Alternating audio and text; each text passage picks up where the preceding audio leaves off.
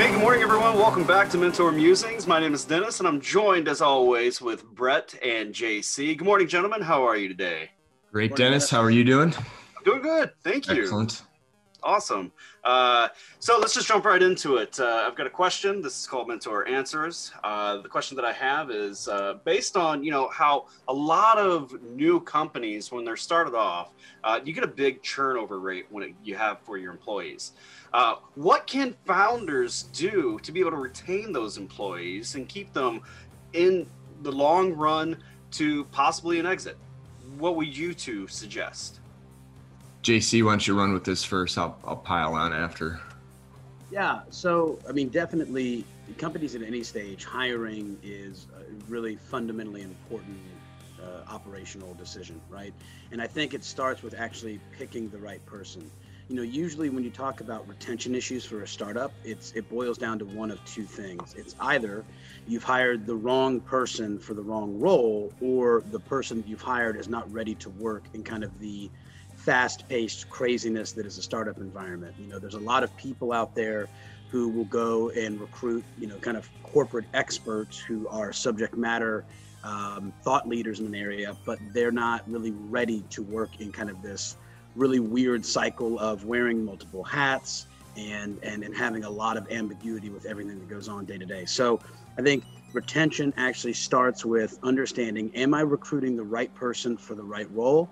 And is this person really ready to be engaged in just the overall startup life cycle? Yeah, I think that's good advice. And I think getting the fit with the company is probably more important than the skill set, which may sound counterintuitive because you need somebody that can do a job.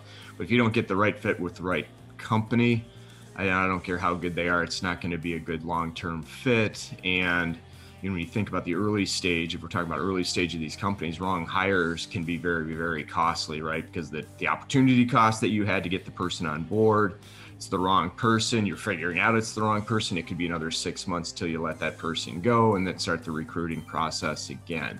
With that being said, though, I do think it's important to, I hate the word fail fast, right? But if it's not a fit, make the change early. It's going to benefit both. And I've heard both schools of thought on this of, hey, I don't spend a ton of time retiring or on looking at the recruiting piece of it. I want to find the right fit, but then we'll decide quickly if it's the right fit or not, versus spending, over analysis of getting the right person into the role. So that sounded really wishy-washy that I heard myself say it.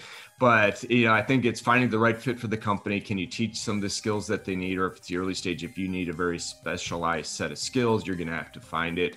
But be willing to move quickly if it's not the right fit. Time is money, and you just can't afford to extend these type of bad fit situations. And speaking of money, what are the ways to compensate, somebody to be able to retain them? Because it's not all about just equity, because equity is a great starting point for a new employee. Hey, you're coming in, you're starting off with us, you understand you're going to be wearing a lot of hats. Equity is a great little carrot on a stick. Is that the main focus that a founder should focus on, or should it be stock options or just pay?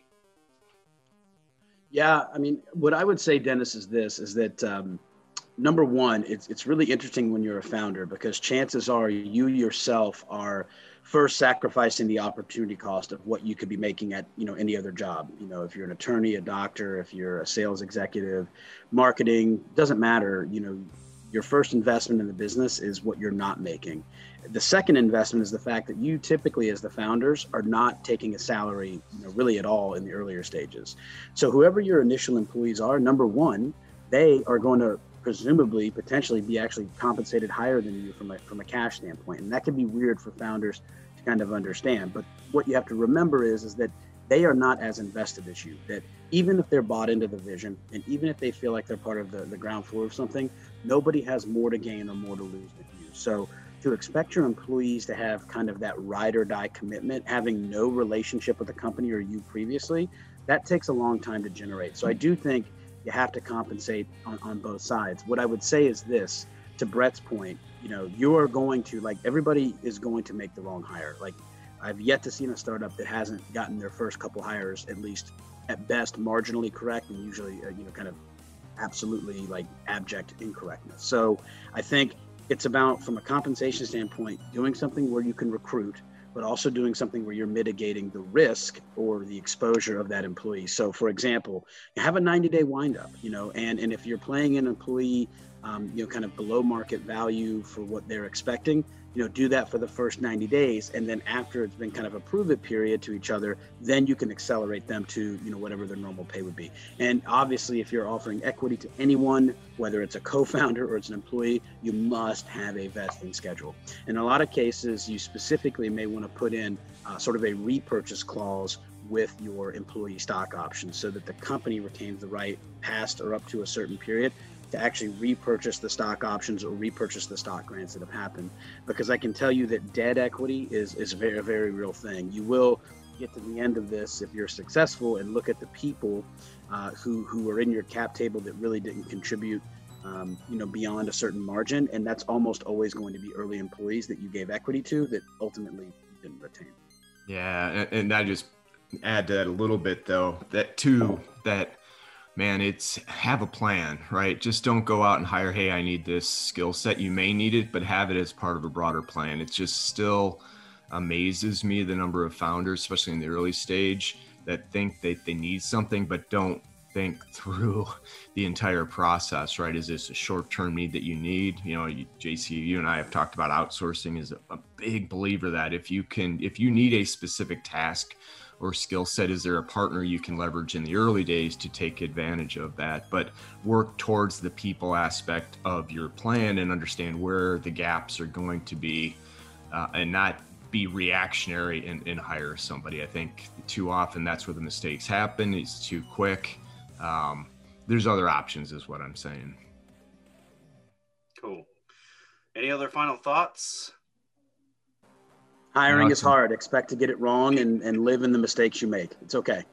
All right. But be quick, right? Don't overthink it, right? But have a plan with it and be willing to move quickly. And I think the expectation from both sides, because if you've got an employee that you've hired that's not the right fit, you're knowing it's not the right fit, the employee probably understands it's not the right fit and they're probably not happy either. So I think rarely have I seen it where one side thinks it's working great and the other side doesn't. So it's okay to have that conversation. Just be open and honest as it starts and just make sure, both sides are happy. Excellent. Well, thank you, gentlemen. I appreciate your answers. Phenomenal. Everybody, if you enjoyed what you listened to and what you see, please like, subscribe.